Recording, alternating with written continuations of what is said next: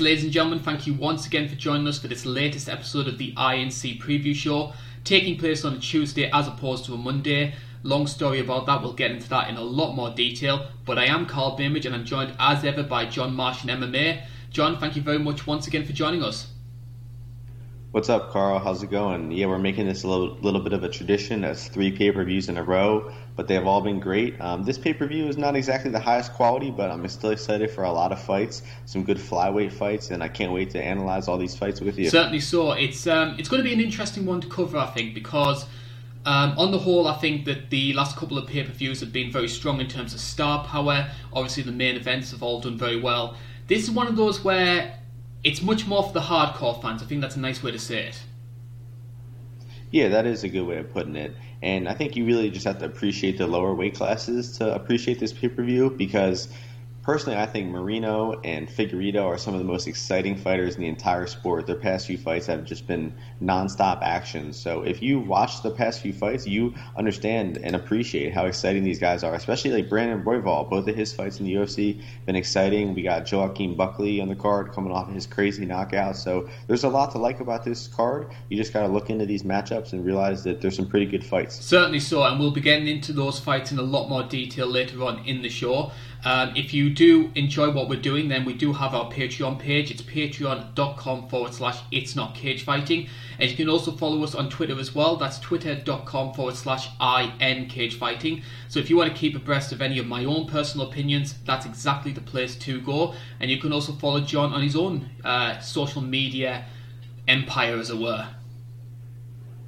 Yeah, I'm at UFO_UFC on Twitter, and my YouTube channel, SoundCloud channel, Apple Podcasts. You can find me at Martian MMA, where I release a podcast talking about the betting lines for every UFC event for the past about 115 UFC events in a row. So you can check out my podcast there. So this is the UFC 255 preview show. We'll be, for the next sort of hour and a bit, we'll be talking about all the fights which will be taking place, all 5 main card fights, as well as touching on the noteworthy prelims that you can expect on ESPN. Before we get there though, we need to talk a little bit about this card itself, and we sort of touched on it in terms of the intro. Like, given what's been happening in the world, and I'm not trying to downplay all the severity of like COVID-19, etc., from an MMA perspective and a UFC perspective, 2020 has been a very strong year in terms of the pay-per-views. If you look at those numbers from, like, say, for 249, the first lockdown pay-per-view, through to 254, all of these shows, bar one, have done over 500,000 buys. And you've had big fights on there as well, Adesanya and Costa, Khabib versus Gaethje, and you were left with this feeling that everything was going to crescendo and we're going to have a fantastic end to the year, and like December's going to be like a super show like it normally is. And then 255 comes along and you knew that the hot streak was going to come to an end. But even despite that, 2 flyweight fights, it just feels a little bit underwhelming. Yeah, good point about the pay-per-view sales. I think I take those numbers with a bit of a grain of salt because I don't think they're really verified by a third party, but the numbers they're releasing are good. I think the first one, 249, did 700,000 or 800,000. Khabib sold well. Israel Adesanya sold well. And I don't think this pay-per-view will sell well, unfortunately, but I think it should, though. I mean, if people realize how exciting of a fighter Deiveson Figueiredo was, if they were going and watching his YouTube clips, his Fight Pass fights, they would realize this guy is easily one of the most entertaining fighters in all of MMA. So if fans were really looking for the best fights, they would be buying this pay-per-view. But they kind of like the personalities. Of course, Conor still sells better than everybody, and his last fight only lasted 40 seconds.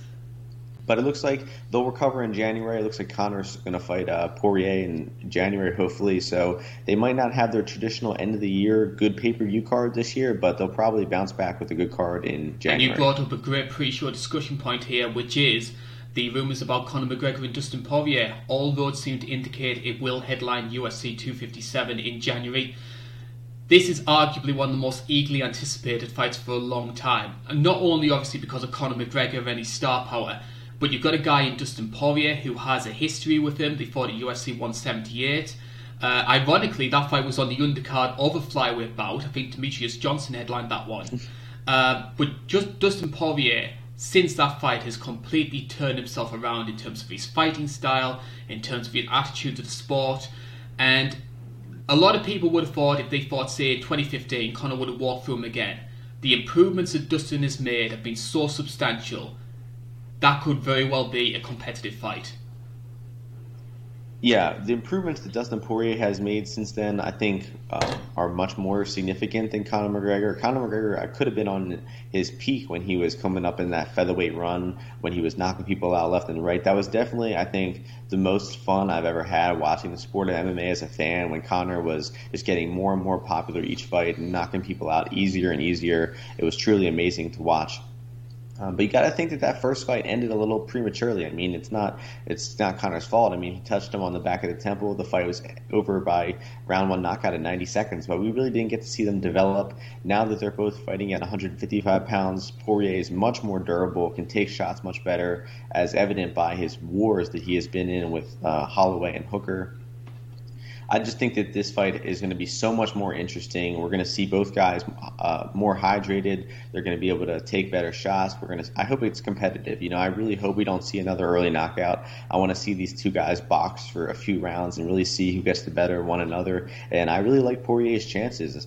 If you got to look at who's done the more relevant work in lightweight lately, nobody on earth would argue that McGregor has done more. He hasn't won a lightweight fight in over 4 years. Meanwhile, Poirier has been beating the best of the best at lightweight. I think Poirier is really prepared for this rematch, and I mean, I'm really excited for it. Haven't gotten into the specific predictions yet. I need to do a little more tape analysis of this one to come to my official conclusion, but as of right now, I really like Poirier's chances. I'm sort of leaning towards Dustin Poirier in that one. Obviously, if that fight does take place, we'll go into that in a lot more detail come January time. Hopefully the world will be in a much better place once we get there. And if we go into 2021, another fight that we could well be seeing is Israel Adesanya versus Jan Blachowicz. Story goes that Adesanya will be given a chance to be a two-way champion. A lot of people maybe have some question marks about that. One, are they diluting the idea of the double champ gimmick again by giving Adesanya this opportunity? But also, as we saw a couple of weeks ago, we have a well-deserved number one contender at light heavyweight in Glover Teixeira. Yeah, I don't like the move at all. I think it was announced a little bit too prematurely. They announced it before Glover won his fight, and I think that people kind of forgot about that fight, thinking that I think that was a pretty clear number one contender fight. Glover Teixeira won it in pretty impressive fashion. Went through some fire to get there. Was definitely hurt and rocked a few times, but he still withstood that early storm from Thiago Santos, got him down. Amazing performance. The 41-year-old Glover is one of the most universally loved fighters in the entire sport. So seeing him go out there, get that win, that was great. And I really do think he does deserve the next shot at Jan Blachowicz. Blachowicz hasn't defended his belt. I cannot stand this double champ thing where people haven't even defended their belt and they're immediately changing weight classes. I understand why they did it, because there's not really a clear contender at middleweight. I think Jack Hermanson, Robert Whittaker. I think Robert Whittaker is the clear number one contender. Let's say that. But do we want to do that rematch just a year after he fought Israel Adesanya? I don't really know. I would like to see maybe Whittaker get another win before he does that. But if Whittaker is ready now for Israel Adesanya, I say let the rematch happen. We also have Jack Hermanson on the horizon, who, if he beats Kevin Holland, might have a claim to a title shot. So I understand why they did it, kind of a lack of clear contenders, but I still disagree with it overall. I don't think the fight would be very interesting. I think that Israel Adesanya would be at such a speed advantage. He would be so much more accurate, and I do not think it would be a competitive fight. I think Israel would make pretty quick work of Jan Blachowicz. My big issue with that is, and I sort of touched on it in terms of the intro, is I've never been a big fan of double champs. I think if anybody follows me on the Twitter feed, you'll know how I feel about that. Because I think the one thing it does more than anything is it stalls two divisions at one time. It's almost impossible to defend both belts without mothballing one division to try and do so. And I just think if you are a middleweight or a light heavyweight and you're sort of in that pecking order, your chances of maybe fighting for a title in your prime are going to be diluted just so the UFC can just have that Kodak moment of the champion holding two belts. Yeah, definitely. It's a promotional tactic. The only guy who's ever come close to defending them, I guess, was Daniel Cormier and Cejudo, but they defended it at the higher weight class. They both had the lower weight class. Cejudo had 125. DC had the light heavyweight championship. They move up. They won the higher weight class and then defended that higher weight class one time, but that was it. They're not dropping back down. I guess Amanda Nunes technically does that, but yeah, it's a prop. It's like you said, a Kodak moment, a photo shoot moment, and it doesn't really even translate to sales, in my opinion. No one is saying, "Hey, let's watch Daniel Cormier win his second belt this weekend." I mean, you got to take things on a fight-to-fight basis. So I think that they think that Blachowicz versus Adesanya is not a great fight on its own, and adding this double champ to it makes it somehow a better fight. I disagree with that. I still think it's not a very exciting or motivating fight for either guy. Well, we saw the pay-per-view number perspective with Nunes, because UFC 250 did what, 80,000 buys, which is like the lowest. I think it's like the lowest drawing show in sort of post-Ultimate Fighter era. So it's not having as much media pull as what the UFC like to think it is. Yeah, shocking, right? I never would have thought that Amanda Nunes wouldn't sell. I mean, I think that she completely would have turned the tide next pay-per-view. Amanda Nunes versus Megan Anderson would have sold 2 million buys, I'm predicting. 256 is probably one of the few times I can think of where a card loses its main event and gets more appealing to the casual fans. Yeah, cool. Because what's the co-main event for that again? Petr Yan versus Aljamain Sterling. Hell of a fight. Oh, yeah. The clearly superior fight. If they ran those fights out 100 times each, I guarantee you that Yan versus Aljo would be more exciting 100 times out of 100. So that is the much better fight. Yan versus Aljo, I think 2 of the top 10 best pound-for-pound fighters in the UFC right now. That is the clear deserving main event, and they deserve that spotlight. So you're right, it was a blessing in disguise for that fight to get canceled. We are going a little bit off topic. We do need to get back to UFC 255 because I know that's what a lot of our viewers are interested in us talking about. Before we actually get onto the main card itself, we're going to talk a little bit about the prelims. Now, a big selling point of this show has been sort of the showcase of the flyweights, both the males and the females. And we can see that again in terms of the prelims, including our headliner there.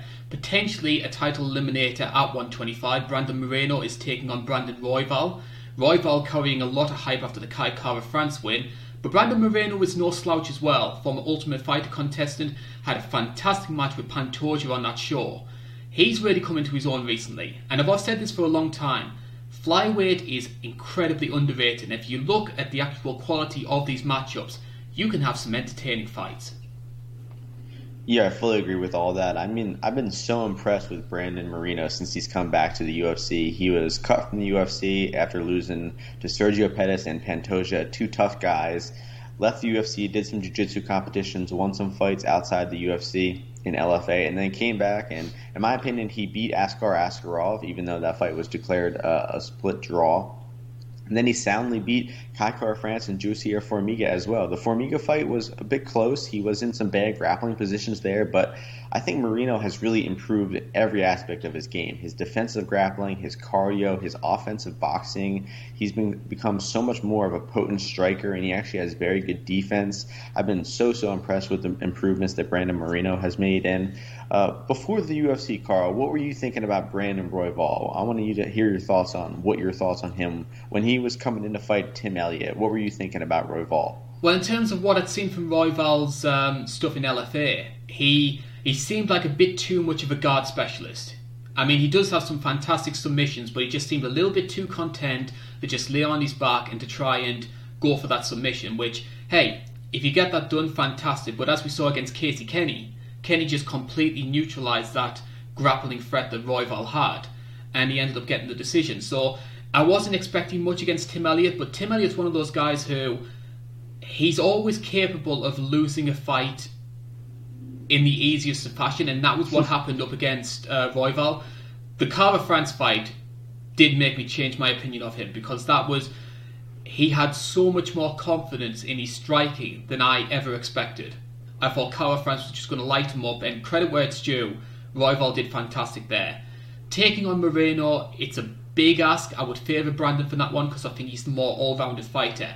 But a guy that unpredictable as Royval is always going to be dangerous. You said you'd favor Brandon. You mean Moreno? Because we got 2 Brandons. Oh, yes, Brandon Moreno. Yeah, Brandon's going to win that fight. Yeah, one Brendan will certainly come up on top. Yeah, I agree with what you said about Royval coming into the UFC. I actually picked against him and bet against him in both of his fights so far on Elliott and against Kai Kara-France. I had the same thought. He was a little bit too reliant on his jiu-jitsu, on his submissions. He didn't really have reliable wrestling. His striking was a little sloppy, in my opinion. And good guys who are heavy on top, who are good wrestlers, were able to neutralize him like Kenny did over their 5-round fight. And Tim Elliott was having a lot of success. It was winning the first, I'd say, 6 or 7 minutes versus Royval. But I never seen Tim Elliott get so tired. I thought he gassed out uncharacteristically in that fight and got real tired in round 2. Royval reversed position and then arm triangled him. So I thought Royval did well, staying tough and staying in that fight. But in my opinion, he didn't really show much impressive skill in that fight. He was taken down several times, stuck on his back a lot in that fight, and kind of only won because Tim Elliott gassed out, in my opinion. And then he really did show me something versus Kai Kara-France. He got hurt with an overhand right in that fight, hit that crazy spinning elbow that dropped Kai Kara-France, and then Kai Kara-France never really recovered. Royval was rocked in that fight. He recovered and started putting it on Kai Kara-France. Kai Kara-France never recovered, and Royval just swarmed him with offense for the rest of the fight and then jumped on that nasty guillotine in round 2. He impressed me a bit in that fight. He didn't impress me enough to think that he has a good chance against Marino. I do think Marino just has him beat everywhere here. I think Marino has the defensive grappling, the takedown defense to avoid getting taken down, avoid getting submitted. I mean, even Jussier Formiga, one of the best grapplers in UFC history, definitely I think the best grappler in flyweight history. Maybe Demetrius Johnson is the only guy who rivals him. Marino was able to escape a lot of positions, wasn't able to get submitted by him, so I doubt Royval is able to submit him, and I just give Marino a pretty significant striking advantage here. So I'm picking against Royval again. I think Marino wins. I think he could win by knockout because I think this will be a pretty lopsided fight on the feet for Marino, and I guess I will go with Marino by knockout as my official pick. Another guy that's getting a lot of interest as well in the prelim portion of this card, fresh off arguably the greatest KO in UFC history, Joaquin Buckley is back in action. He's taking on Jordan Wright, a UFC sophomore. He won his debut, I believe, in about under 2 minutes. I think it was a doctor stoppage, that one. A lot of intrigue, obviously, because of what happened in Buckley's last fight. Do you think he gets it done against Jordan Wright?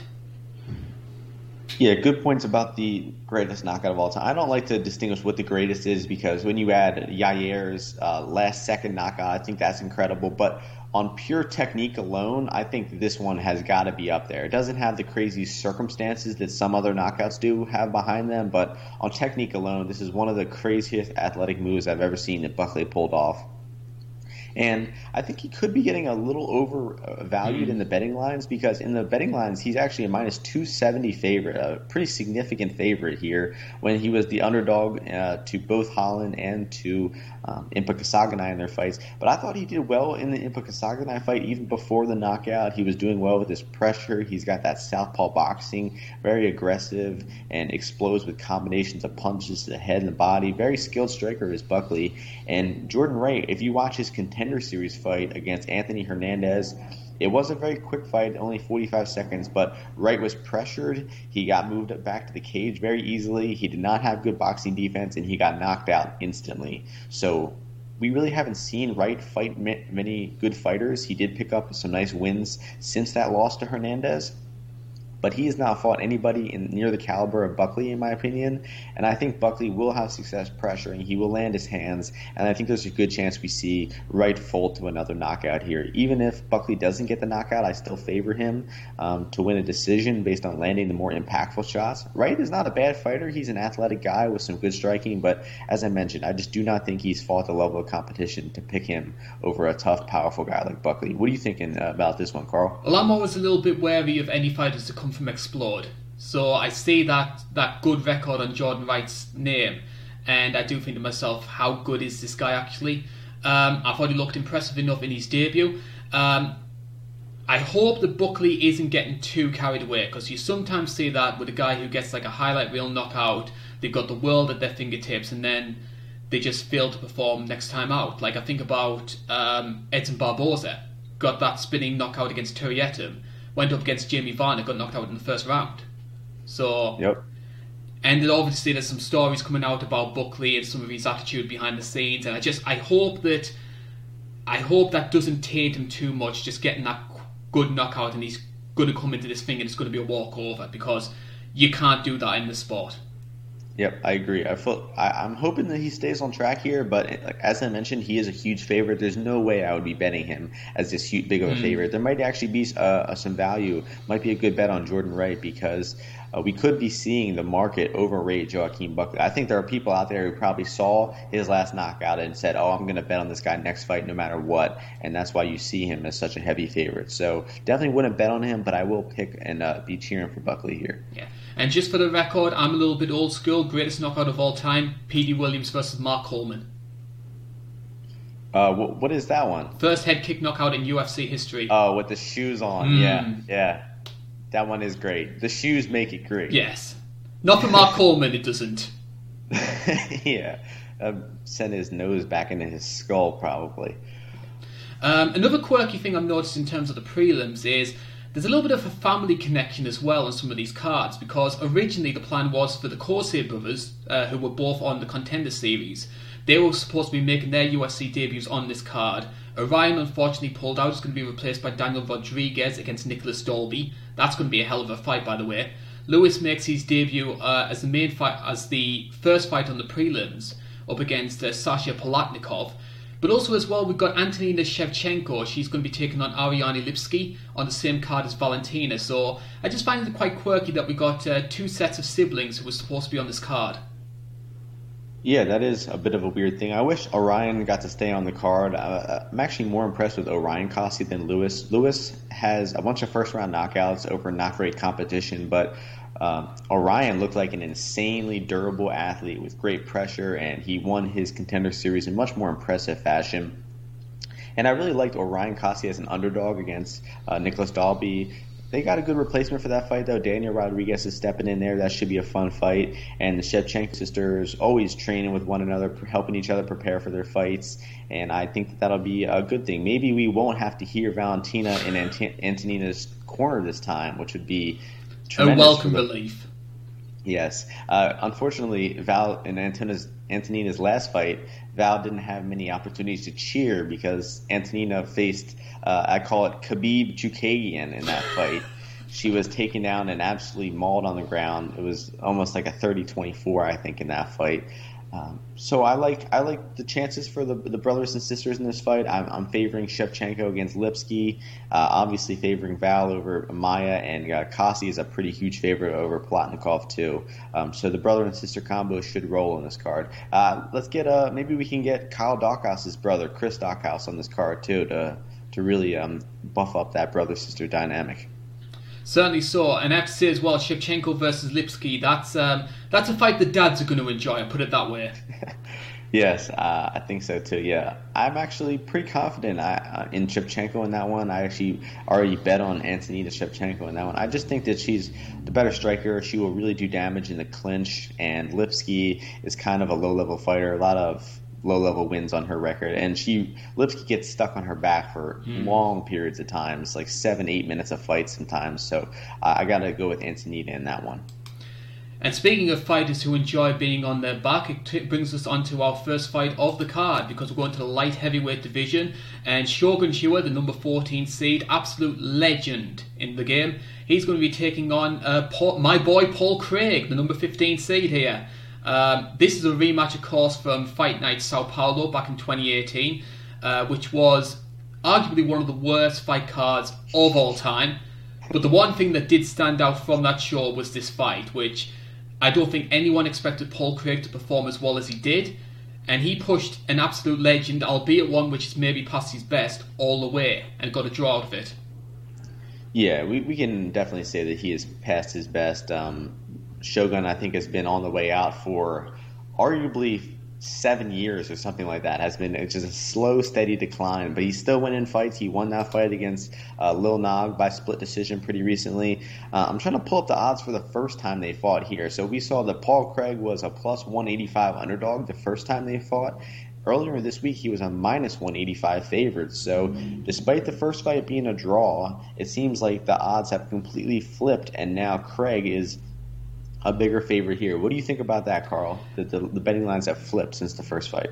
I think a lot of that might be due to what we saw from Shogun up against Little Nog, which it wasn't Chuck versus Tito 3 bad, but it was sad to see those two in that kind of state. It could have been a lot worse, don't get me wrong, but Shogun deserved to win that fight.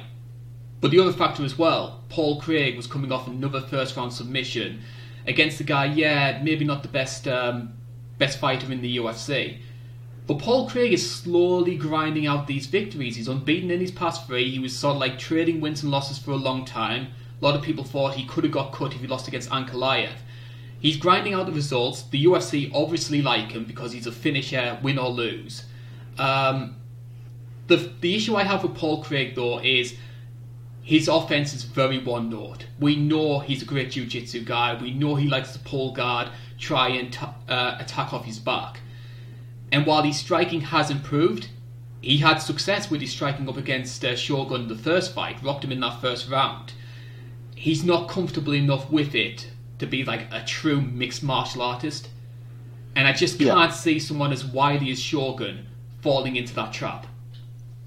Yeah, I do agree with that. He was outstriking Shogun in the first fight, but that was pretty much just on like athleticism and speed, in my opinion. He was just pouring it on Shogun, landing strikes. And Shogun, I don't really think has the power to come back and to hurt Craig with strikes. I mean, maybe he does. Maybe we're underestimating him a little bit. But it doesn't seem like he really has that counter-punching ability to withstand the early shots and come back with his own harder shots. So on the feet, I do favor Paul Craig here just based on, as I mentioned, speed, athleticism, and output. I think he's going to be throwing the more strikes. And I do have major concerns over how much time he spends on his back. I mean, that first fight, he spent, I think, around 7 minutes on his back in that fight.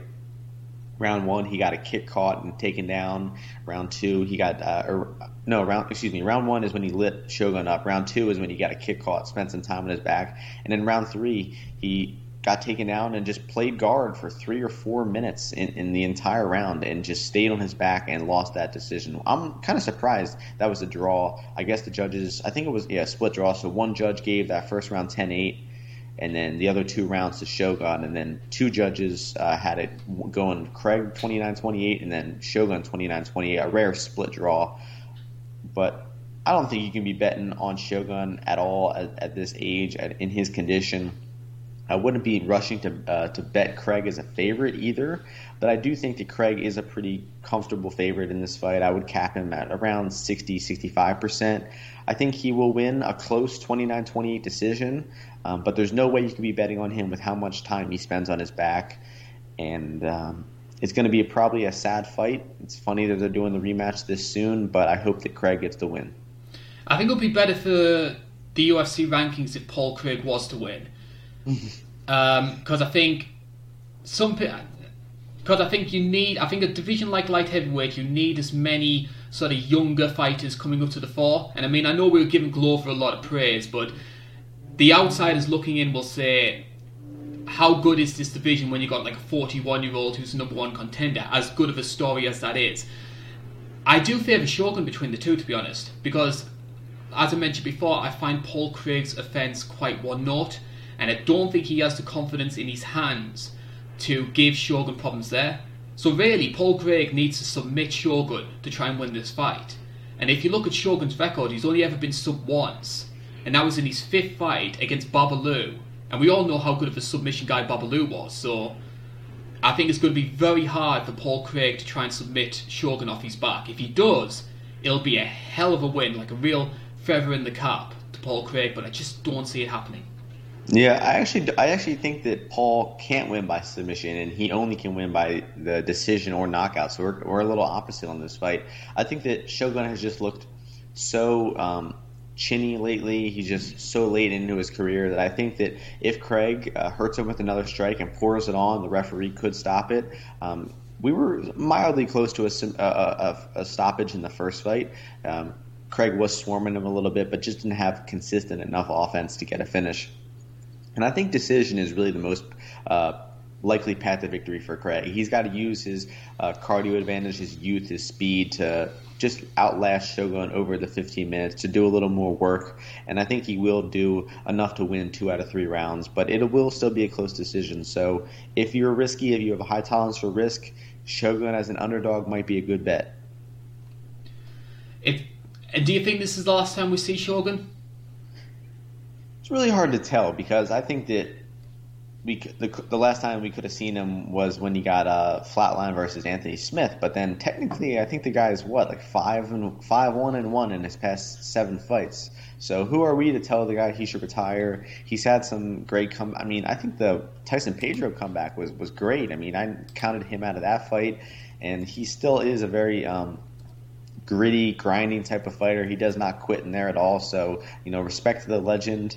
It would be nice to see him go out on a win, retire on a win, but I'm going to be still going with my prediction of Craig decision here. I mean, I'm just looking at some of the people who Shogun's beaten in this sort of mini revival he's got going. So he's had to draw with Paul Craig and the loss to Anthony Smith. But other people he's beaten, Corey Anderson, that's a hell of a win, considering what he's doing in Bellator these days. 2 wins over Little Nog, Jean Vellante, and the Tyson Pedro comeback, as you mentioned. So they're not elite names, but he's getting the job done. Yeah, I do think we saw a bit of a gap between that Vellante win and the 1.5-year layoff between that and the Smith fight. And then, of course, he gets knocked out by Smith. And I think that we're seeing the lowest version of Shogun ever. Yes. He is definitely not the same as he was in 2016 and 17 when he beat Corey Anderson and Vellante. But he still can get takedowns. He still can keep top position, and that might be all you need to beat Paul Craig here, to just get on top, stay safe, not get submitted, and just win the rounds. So we move on to fight number 2. Now I'm going to start by saying a little bit of a controversial statement. This is one of those things which I can picture a lot of people giving me ridicule for this, but hey, trust me, I've had a lot of ridicule when it comes to this show before. Most of it involving my voice. Yeah. I'm nowhere saying the women's flyweight division is very good. It is one of the weakest divisions in the UFC right now. However, in my opinion, there has been a big upturn in quality over these past 12 months, to the extent that I think women's flyweight is now better than bantamweight, women's bantamweight. Yeah, that's a very good claim, I'd say. I mean, Aldana was kind of the only hope we really had at bantamweight, and she kind of got her hype train derailed. Holly Holm dominated her, and now Holm, I guess, is the number 1 contender at bantamweight. Again, nobody wants to see that fight again. Nobody wants to see another Holly Holm title shot. So yeah, I would agree that flyweight has had a bit of revival, and it's kind of been a lot based to Calvillo, I'd say. She's the surging number 1 contender. We got Jessica Andrade, which added a lot of life to the division. Very interesting that Chookagian is getting this quick of a turnaround. I mean, I think that it's going to be less than a month, but after she got knocked out by Andrade, right? Maybe 4 weeks at most.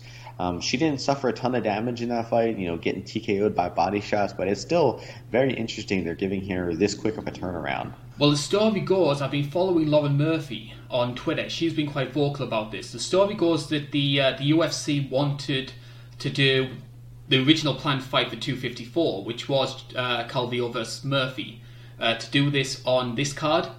And Lauren Murphy turned it down. Her thinking was, well, at that point you sold it to me as a number 1 contender fight. I would have taken it back then. But you've already told me that Andrade is going to be getting that next title shot. So why should I be taking on Calvillo now, when you're going to have to book me in another fight a couple of months later and say that's the new number 1 contender fight? So I sort of understand from Lauren Murphy's perspective where she's coming from. Yeah. And the moment she said that, they immediately booked Chookagian up against Calvillo. I know you're quite high on Calvillo, but I'm not as sold on her as what the UFC have been. I mean, if you look at Calvillo's UFC career, she's always been on a pay-per-view main card, or at least the core main of a fight night. And I understand why the UFC get behind some fighters. I mean, I understand why they're so high on Hebas, for example, who's great striking, great grappling, infectious personality, attractive girl as well, which I don't like bringing up, but it is important when it comes to women's MMA. And with Calvillo, she is a good grappler. She's got great jiu-jitsu. But outside of that, I think she's very ordinary. And I think the big weakness when it comes to Calvillo, and I think we could very well see it in this fight, I think she has a lot more confidence in her striking than what she actually is. Because I remember watching her against Carla Esparza, and Carla isn't a great striker, and she got outboxed by Carla Esparza. Yeah, I do agree with pretty much all the points you made there. She has gotten a lot of favorable treatment, I'd say, by the UFC in terms of where they put her on cards, especially her headlining that card against Jessica Eye. That's a huge head scratcher. But I thought she performed well in that fight. I thought she made some improvements in her striking. She definitely is primarily a grappler. And this is just a tricky matchup. I definitely think that the value on this one is on Katlyn Chookagian. The odds in this one have Calvillo as a minus 230 favorite, actually minus 255. People are just slamming her line the past few days. I don't get that at all, to be honest. I think that this fight is much closer than those odds indicate, and I think that Chookagian's probably a solid bet at 2-1 or over, because on the feet, you got to slightly favor Chookagian. I think Calvillo will have some success, but Chookagian has outstruck the much better girls, has that long reach and range that she can use. And Calvillo is only going to look like a big favorite if she hits takedowns. Chookagian has been taken down before. She is kind of not that great off of her back. And Calvillo will win once she gets Chookagian down. But I am not over 70% confident that Calvillo lands those takedowns. So there's no way I would be betting Calvillo at her current price. Although I ultimately am going to pick her to win a decision. I don't think that she will submit Chookagian. I think that she hits enough takedowns to win the rounds and to win a decision here. But I think on the feet, I favor Chookagian, and I think this fight has the potential to be very close. Not the most exciting fight. I understand why they're putting it on the main card, because it does have title implications for whatever that means. But what are your thoughts on who's going to win here, Carl? I would favour Calvillo, and I would favour Calvillo for two reasons. Number one, I usually favour the grappler over the striker. And I think obviously Calvillo is a much better grappler than what we saw against Chookagian. However, Chookagian did have that good performance up against Antonina, and I know Antonina's not the greatest grappler in the world, which was maybe Chookagian's path to victory, and she sort of played to her opponent's weaknesses rather than her own strengths. I do think Chookagian is a very awkward fighter to deal with. And actually, I even to an extent thought she could give Shevchenko some problems in the title fight just because of how difficult she is to hit. Someone made the comparison, she's sort of like the worst traits of Holly Holm and Elias Theodorou. You sort of like take the worst characteristics of them two. I was thinking a woman's Stefan Struve, a female Stefan Struve. No, you see, Katlyn knows how to jab. Oh, yeah, that's right. Big distinction. Yeah, so she's a very elusive fighter to deal with, and I could picture maybe Calvillo getting a bit frustrated, trying to shoot in for takedowns and Katlyn managing to avoid them. But I think the big factor for me, why I'm sort of leaning towards Calvillo, is Katlyn started speaking a lot more openly about retirement and maybe looking to try and start a family. And I always feel that when you start speaking in that way and you mentally have one foot out the door, you're never really the same fighter. Because I always think about Cole Volkevich. I mean, Carolina had a good run until that title fight against Joanna. And I think combination of that loss and then her thinking about a future career, she was just never the same fighter afterwards. And she went through something that we're seeing as well with Katlyn, where she was almost burning through her fights so she could get out that contract as quickly as she could.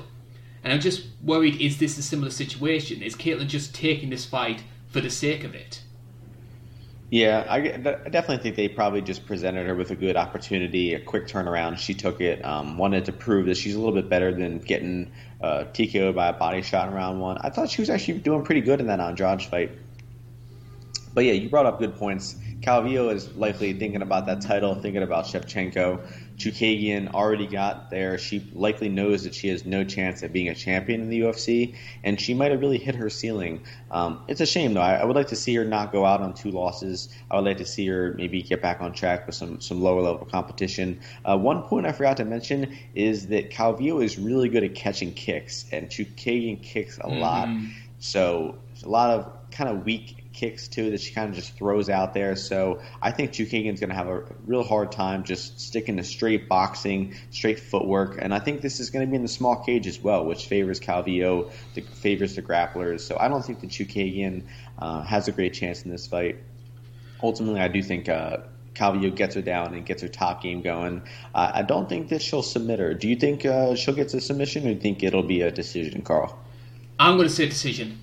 I think Katlyn, as we saw against Valentina, I mean, Valentina had a lot of grappling in that fight, but Valentina couldn't really do anything in terms of submissions and eventually went to that crucifix ground and pound, which was beautifully set up. We'll probably talk on that in a lot more detail when we get to Valentina herself. Mm-hmm. I think Chookagian's submission defense is just going to be too good. So I do see Calvillo grinding out.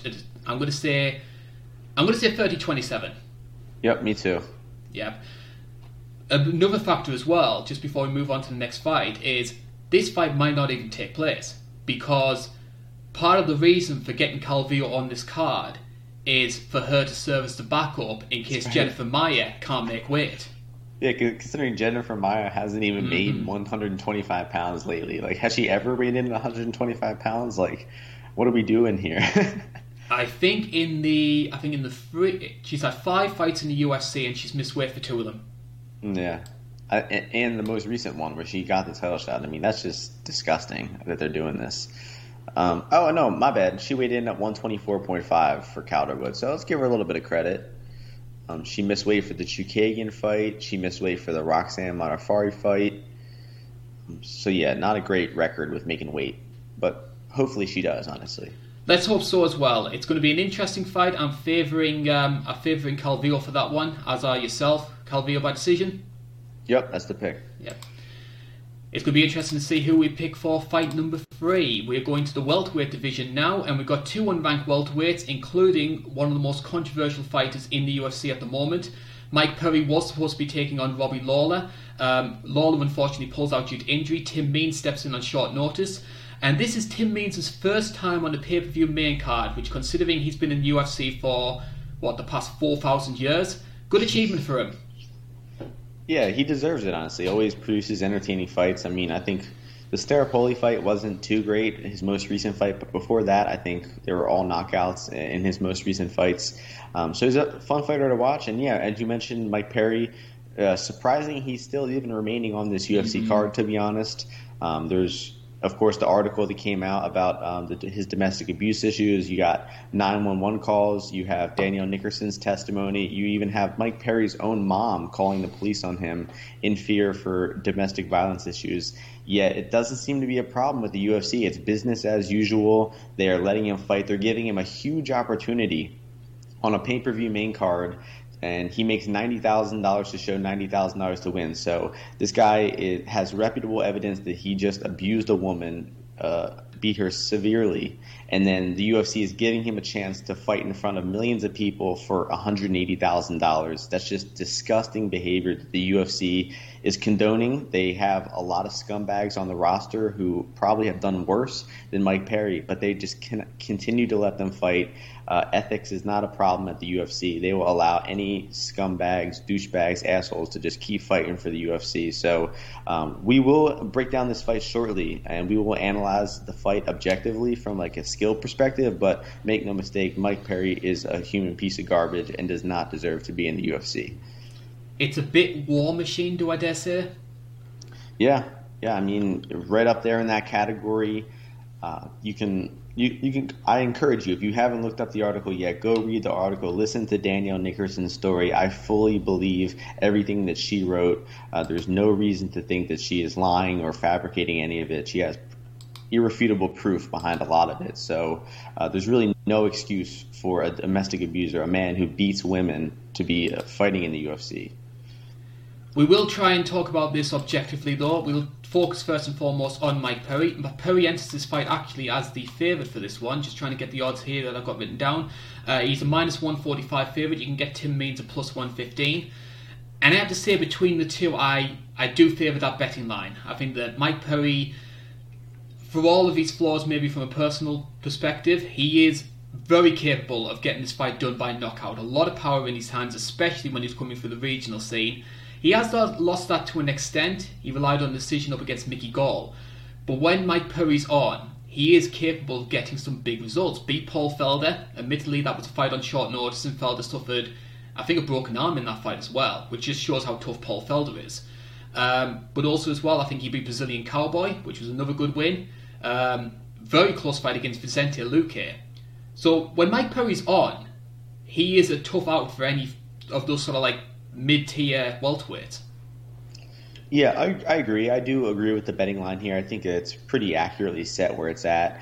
And The thing about Perry's power, though, is he actually hasn't had a knockout since September 2017 against Alex Reyes, Jay Gellenberger, guys who are not in the UFC. So he actually doesn't have a finish over. Actually, he beat Danny Roberts. So one finish over an active UFC fighter. So I think his power has been a bit overrated lately. Personally, I actually bet on him to win by knockout versus Mickey Gall. So I've definitely been a little put off by his power lately because he did not get that knockout there. He did get a knockdown in that fight. He just didn't really finish up with too much ground and pound or anything. But I really think that Perry has not made many improvements lately, and Means is definitely at the end of his career as well. He's been getting rocked in a lot of his recent fights. I mean, if you look at Means' fight, he got knocked out against Nico Price. He got briefly rocked and then came back and won versus Thiago Alves, and he got dropped bad versus Daniel Rodriguez twice. He was even hurt a bit versus Laureano Staropoli, so he cannot take the punches the same as he once could. His defense is not really there, so Perry is live for a knockout, but I think Perry could just win the fight via decision too by landing the more harder, impactful strikes. The one thing I will say about Perry is his fight against Vicente Luque is, I think, the most impressive thing that either of these guys have done lately. I think Perry has a good claim to him winning that fight versus Luque, him winning rounds 1 and 2. His boxing looks sharp, very accurate, and high output boxing in that fight from him. So if the Perry from that fight comes in versus Tim Means, he likely will outbox Means, possibly even get a knockout because Perry looked sharp in that fight. Hands were very crisp, and he did eventually lose round 3 and lose a close decision in that one, but I thought he should have won that one.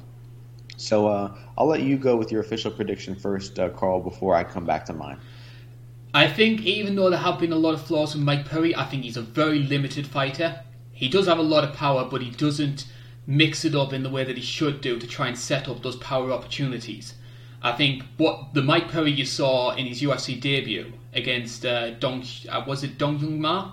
I think he fought? Yeah, Dong Hyun Lim, I think. Dong Hyun Lim. Is the same guy that we're going to be seeing taking on Tim Means this weekend. In a strange way, I actually think that he spent a little bit of time with Jackson Wink, and in a way that was actually probably one of the worst things he did, because it completely changed the way that Mike Perry fought. It didn't play to his strengths, and I sort of think since then he sort of like tried to reclaim that sort of aggressive knockout artist that a lot of people like when he came into the UFC. But no, I think Tim Means, he had a good run of form around sort of 2015, 2016. He's very hit or miss now. And I just think his striking defense isn't good enough, and I can see Perry getting that knockout. I'm going to say second round. I think I'm going to go with the decision for Mike Perry, honestly. But I do think that Perry is the much more durable guy. We haven't seen him rocked or hurt nearly as much as we have Means lately. Both guys also like mixing in offensive takedowns from time to time. And Means really relied on his offensive takedowns, his clinching versus Staropoli, who was a younger, quicker striker. So we might see Means do that here, look to clinch up Perry, get him frustrated against the fence, maybe hit a takedown and put Perry on his back. And one thing I will say also about Perry is he does tend to struggle with southpaws. Means is a southpaw. His boxing is still sharp, Tim Means. He still has very fast hands. He just can't really see the punches coming back at him too well. So I eventually do think that Perry wins a close decision here, but the boxing exchanges will be real close. Both guys are real live to hit a takedown or get their grappling going. So it has the potential to be a close decision for either guy. I am going to go with Mike Perry to win the close decision, but the odds on this one are about right. I don't think I'll be betting either side in this one. But if more money comes in on Perry and Tim Means goes up to a bigger underdog, I will start to eye a bet on Tim Means. And of course, the big question from the Mike Perry perspective, will the legendary Coach Latari be in his corner? Oh, yeah, of course. Yeah, she's...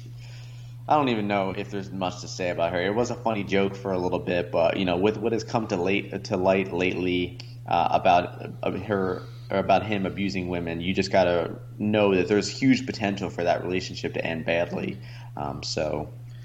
It'll be funny. It'll be a funny. Did anything come of Mike Perry trying to sell his corner to Darren Till? Oh yeah, that's right. Dana White said that you can't do that, but I mean, I don't see how he would stop anybody from doing that. Dana is just so greedy. He was like, if you give me 20% of that, I'll let you do it. But until that, I'm not letting it happen. Okay. Okay, so it's co-main event time. It's the Women's Flyweight Championship, so we've got a double bill when it comes to the flyweight title fights. We'll talk about the men's version of the belt in just a couple of moments' time. For this time, we'll be talking about the female division, and Valentina Shevchenko is back in action, and she's going to be taking on Jennifer Maia.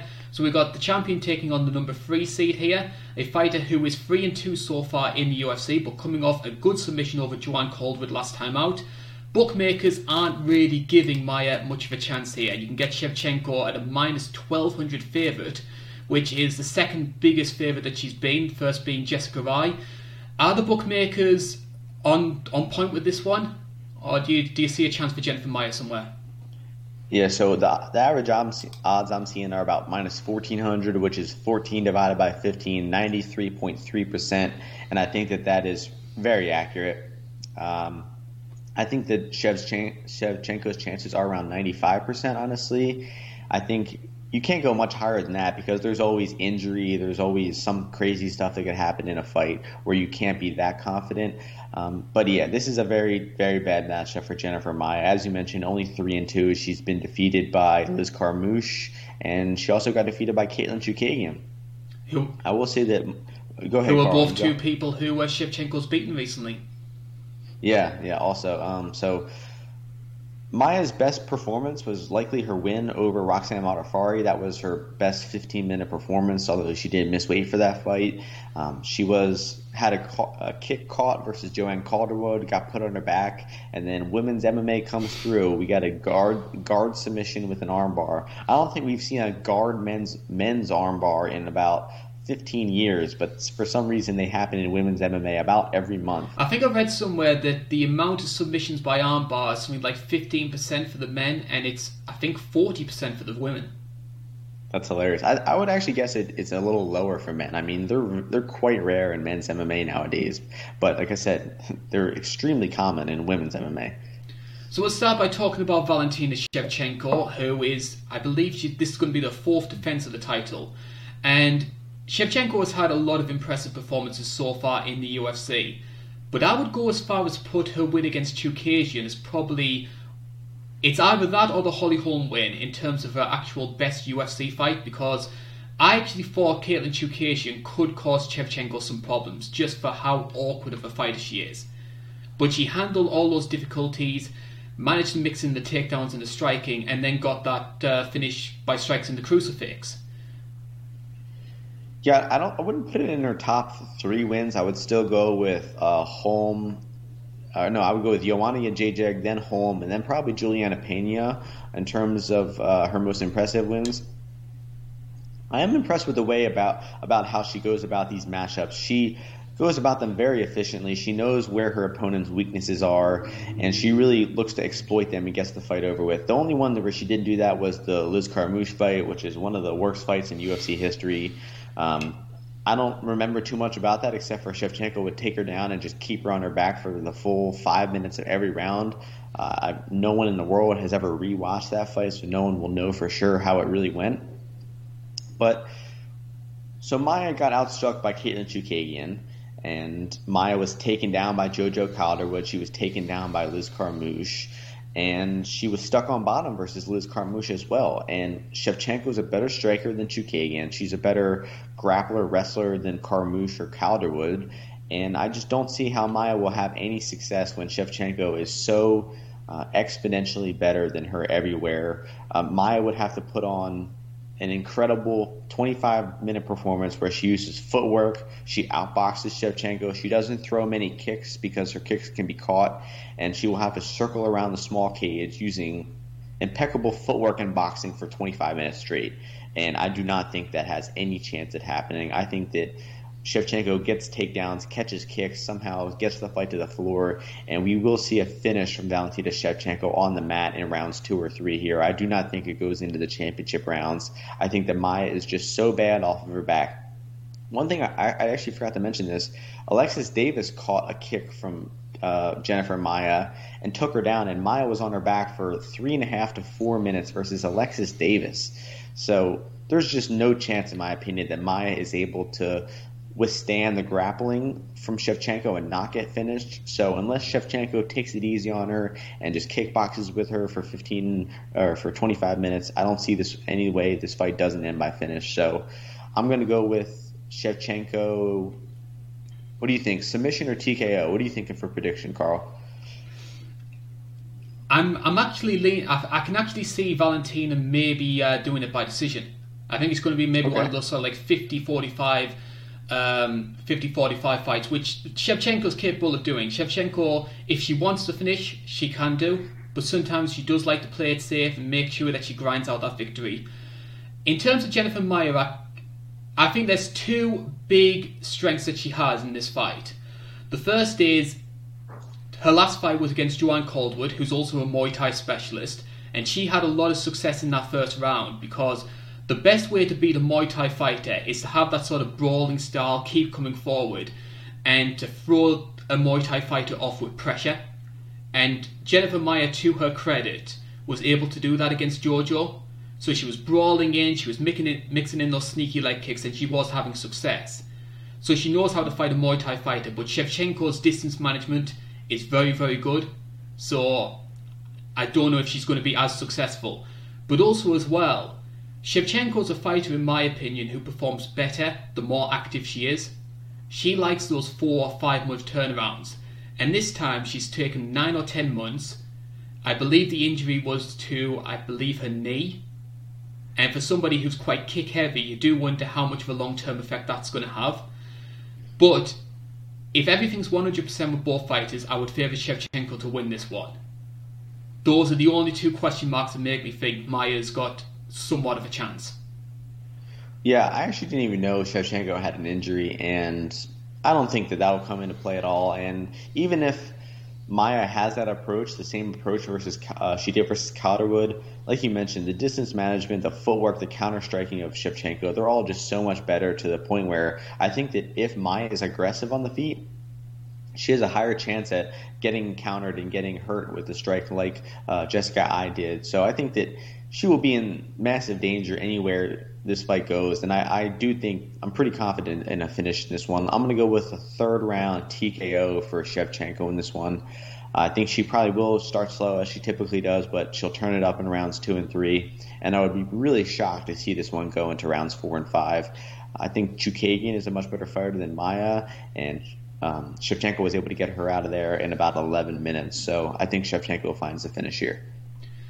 I think that's the way a lot of people are thinking. Just looking at the poll that we posted on the community page, you can get Shevchenko as a 95%. Most people think she's going to win 95%. You can get Jennifer Maia with 5%. Yep, that's what the odds say about too. 93% for Shevchenko. I think Maia would be the biggest underdog in UFC history if she did pull off the upset. I think that Shayna Dobson earlier this year was at like plus 800, and that's the biggest. So Maia as a 9-1 underdog right now would be the biggest underdog in UFC history. I don't think it happens though. You do realise that people are going to come back and post that if you get this wrong now. That's cool. They can throw it all in my face. But hey, I did tweet out Shayna Dobson by knockout before that happened. I was sort of a joke. I said, lock in your bets. Shayna Dobson by knockout is plus 2,000, and guess what? Shayna Dobson knocked her out. So I'm still technically a genius, no matter even if I get this one wrong. Well, that's the thing. We're putting ourselves on the line, but we're open enough to say, hey, this is what we think is going to happen, because we got that a couple of weeks ago. Obviously, you picked Gaethje to beat Khabib. And then after the fight, you had loads of people saying, haha, what the hell were you talking about, all that sort of stuff. But that's part and parcel of this. We're not experts. We go with our guts. We go with what our logic says. And if we get it wrong, that's fine. Yeah, I think I went back and checked the video and I didn't see anybody flaming me. Maybe I'll have to go back and see if people are making fun of me. I probably deleted them. It is time for us to talk about our main event of the evening. It is Deiveson Figueiredo taking on Alex Perez, and a bit of a history-making one as well. It is the first time since UFC 191 that the flyweights are headlining a pay-per-view. I love to see it, honestly. I'm really excited. I've been a huge fan of the flyweight division for a long time now. I think it's one of the most underrated divisions. So many great fighters. I think people really underestimate how skilled the guys are just because they're so small and fast and agile.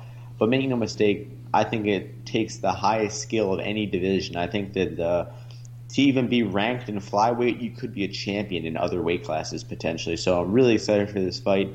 And I think I like this fight better than the Cody Garbrandt fight. How about you, Carl? Are you more excited for Perez versus Figueiredo, or would you have liked to seen Cody versus Figueiredo? I have to be honest.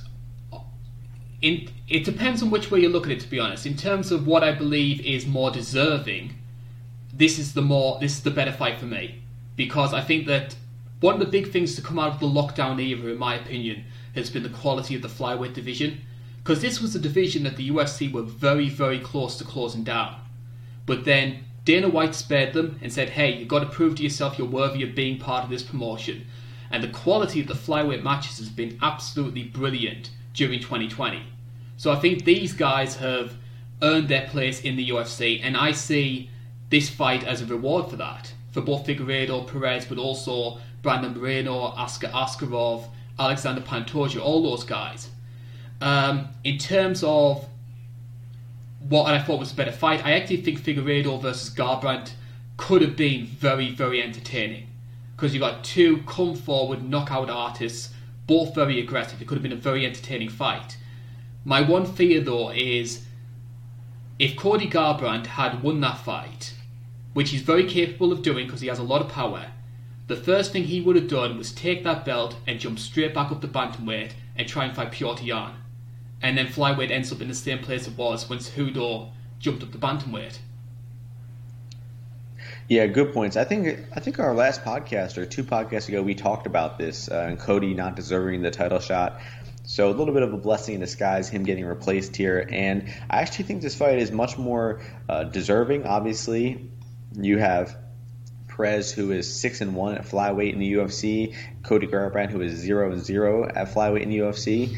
And Perez, I think, presents a lot more of a difficult fight. I think that I had Figueiredo's chances at around 75 to 80% for the Cody Garbrandt fight, believe it or not. And for this fight, I'm more around 65 to 70% at maximum. And I think that Perez presents a lot more difficult stylistic matchup for Figueiredo. And I think that Perez has been a bit untested lately. He hasn't fought the highest level competition in the UFC. He fought Benavidez, had that crazy weird headbutt that led to his knockout exchange. And his other really high-level victories over Formiga. His most recent fight was just chopping down the legs that you see of Formiga. It was a bit of a competitive striking fight, but Perez's leg kick, his calf kick, was a huge X factor in that fight and led to a finish. And Figueiredo has had such an entertaining run in the UFC. He's only really struggled with grappling. He's only struggled with the takedowns of Jared Brooks. Jared Brooks took him down for about 7 minutes, kept him on his back for a lot of that fight. And Jussier Formiga, who I just mentioned, also took down Figueiredo, was able to pass his guard, mount him a few times, and win that fight via decision. So we've only really seen Deiveson Figueiredo struggle with takedowns and grappling in the UFC, and Perez presents a bigger takedown and grappling threat than Garbrandt. So I think this fight is very entertaining. I'll pass it back to you, Carl, so we don't talk for 10 minutes straight on this one, because this is such a great fight. I'll pass it back so you can share some more of your thoughts. Do you think the Formiga factor is going to play a role in these two? Because it's obviously going to be a favour for Alex Perez that he was able to beat a guy in the first round that Figueiredo lost to. It's possible, but I think the Formiga did lose by knockout in between those two fights, so he did, suffer a little more mileage, a little extra damage, and he had that fight versus Moreno where he lost. So I think that the Formiga that Figueiredo fought was a much better fighter than the one that Perez fought.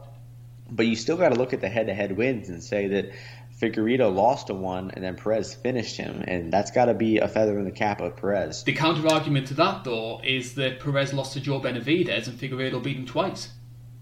Yeah, true. And Another weird aspect of that fight, because that Perez fight was so weird. You can watch that fight in slow motion. There was some weird headbutt that went on in that fight that eventually led to the finish of Perez, and I don't really think that result was super indicative of how that matchup goes. So it's a shame we never got to see a rematch of that fight, Perez and Benavidez. But we did see the rematch of Figueiredo and Benavidez, an absolutely brutal fight. Figueiredo nearly killed him in that fight with so many knockdowns and choke attempts. Pretty hard to watch, honestly, the way the Fig dismantled Benavidez there. And I think you can see a big factor in that when you look at the betting odds of Figueiredo. Just looking at my notes here, you've got Figueiredo minus 310, Alex Perez plus 240.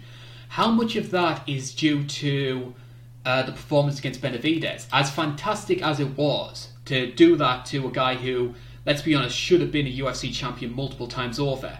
Very impressive. But how much of it was also taking advantage of a 35-year-old guy with a lot of mileage behind him?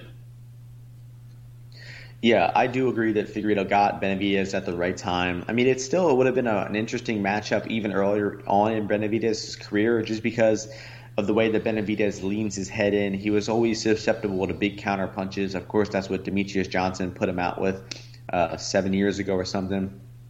So Figueiredo would have always been a dangerous matchup to Benavidez, but he did get very fortunate timing in the terms of the career of Benavidez. And I do think that we could be seeing Figueiredo being a little bit overvalued in the betting lines, coming off of those two nasty finishes over a high-level fighter in Benavidez, because he still has the problem of takedown defense. We did see some slight improvements in the Pantoja fight.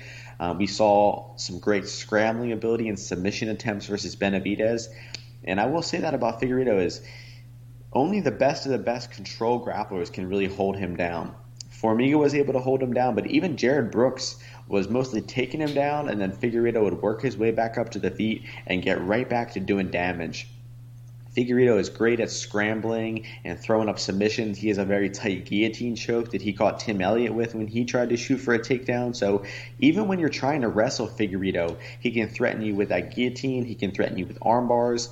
He has good strikes off of his back. When he was on his back versus Formiga, he was cutting Formiga with punches and elbows off of his back. So even if you're taking down Figueiredo and getting your grappling going, you're still in danger of submissions, ground and pounds, his insane athleticism and scrambling ability. So even if, best case scenario for Alex Perez, he lands takedowns here and gets Figueiredo off of his feet, he's going to have a hard time keeping Figueiredo down, and he's going to have a hard time doing meaningful work with those takedowns, landing ground and pound, going for submissions. Even the best grappler in flyweight, Formiga, wasn't able to submit Figueiredo, so I do not think that Perez is going to submit Figueiredo. It's extremely hard to see him land in a TKO from ground and pound on Fig. So the way I see Perez winning this fight is by decision. It's by competing on the feet, having success with his leg kicks, landing some takedowns, winning some rounds with top position. But he's really going to have to put on a very well-rounded performance where he competes on the feet, he hits takedowns, he has incredible cardio to go into the later rounds. And personally, I have not seen enough of Perez, enough skill against high-level competition to think that he does that here. So ultimately, I will be picking Figueiredo, but I'll go back to Carl before I give my final thoughts on the odds and the prediction and everything. I think if Alex Perez is going to have a chance of winning this fight, obviously he's going to be mixing in the takedowns, and he is a good college wrestler, so he's always got that in his back pocket, and I do see him landing maybe one or two takedowns in the fight. But also as well, he's very fast for the weight class. I mean, flyweight is a fast weight class itself, but if there's one issue I've had with Figueiredo, he's a bit of a brawler in terms of like just trying to land that big right hand. And he does use some good angles to try and generate all that power. But I can see Alex Perez getting on the inside, trying to land those quick shots like he did against Shorty Torres, which helped lead to the stoppage in that one. I'm not confident enough to say that Alex Perez is going to win this fight by any means. But I'm looking at the community post. And at the moment, they've got Figueiredo at 90% to win this one, over Alex Perez at 10%. Let me put it this way. People give Felicia Spencer more of a chance to win her fight than they're giving Alex Perez, which I think is incredibly harsh. Yeah, he's getting disrespected here for sure. Even like I mentioned, the betting line has him at 75% Figueiredo. I think at best I would cap him 67 to 70%. So the betting value is on Perez in this one. He has a path to victory with those takedowns.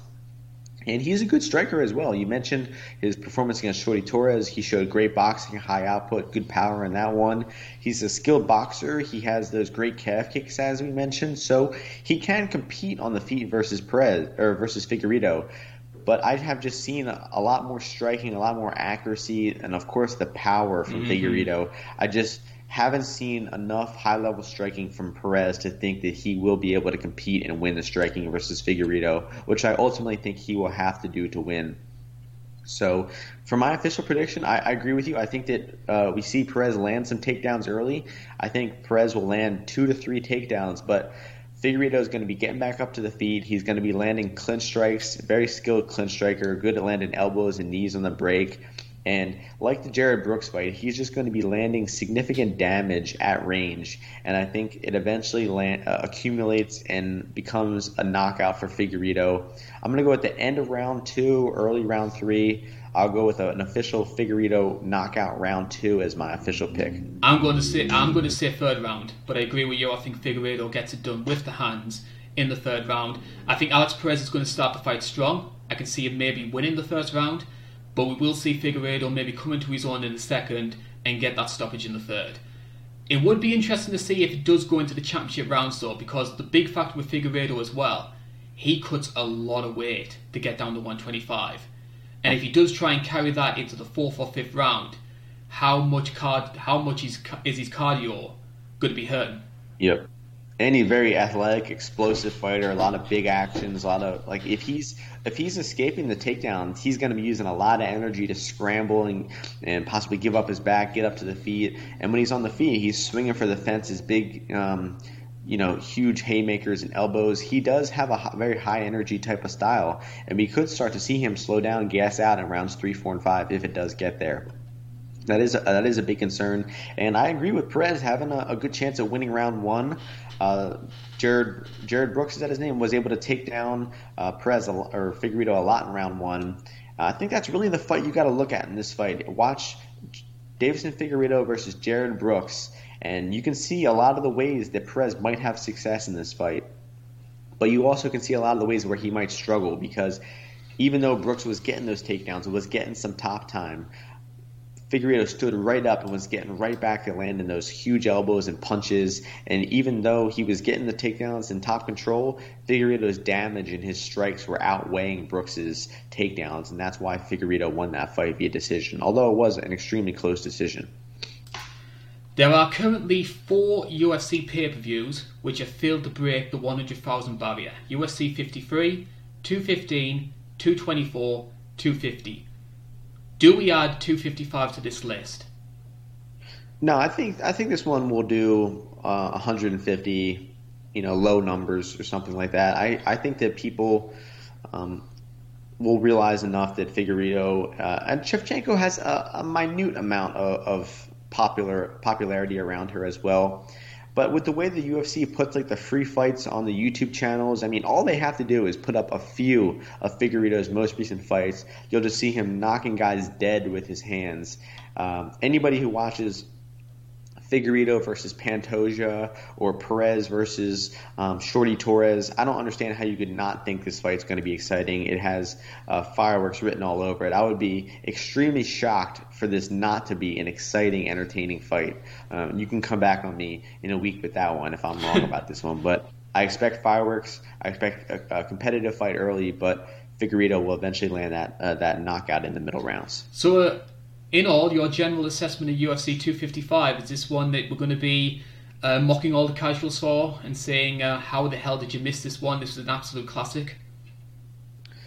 No, I wouldn't. I mean, I don't know. I think it's a B plus pay per view. Let's go with. I think it doesn't really have that huge name to put it into an A category, but it's got a lot of solid fights. I'm really excited for the main event. I'm really excited. It's got a lot more individual fighters that you like to see in terms of, instead of competitive fights. Like Paul Craig is going to be exciting. Joaquin Buckley are going to be exciting. Not necessarily the matchups themselves, but we have some entertaining fighters, and I have high hopes for this Saturday. I think it'll be a good card. And we hope that you enjoy it as well. UFC 255 taking place this Saturday. Figueiredo versus Perez, Shevchenko versus Maia. I'll certainly be tuning in for this one, mainly because it's free here in the UK. And I want to say a big thank you as well, John, for joining us here. You weren't able to record yesterday on the Sunday. We're able to do it today, and I think it's fantastic that we've been able to do this in the absolute pitch black here in the northeast. Yep. It's still nice and bright for me here, as you can see from my camera. But yeah, thanks as always, Carl, for having me on. The It's Not Cage Fighting channel is an awesome YouTube channel. Produce a lot of great videos, and I'm happy to always be on the preview show. And I'm happy we're making this a little tradition. It's been fun to analyze these fights. And make sure you guys check out the Martian MMA podcast. It is on YouTube, SoundCloud, and iTunes. As I mentioned in the beginning, I've made a podcast before every single UFC event for about 115, 120 events in a row. So I never miss an event. I always talk about the betting lines, and I always analyze every single fight on the card from top to bottom. So that's where you can check me out at. And thanks again, Carl, and the It's Not Cage Fighting channel for having me You're on. very welcome, John. You've been a fantastic guest as always, and we'll hope to have you back for our final card of 2020, UFC 256. Piotr Jan versus Aljamain Sterling is scheduled to headline that one. We'll need to break out the Christmas jumpers. Yep, sounds good. Book me in. I'm there. Hope everybody enjoys the card this weekend. Hope you all win some bets, and I hope it's some exciting fights. Certainly so. Thank you very much for joining me, John. My name's Big Carl Bainbridge. This is the INC, and thank you for watching.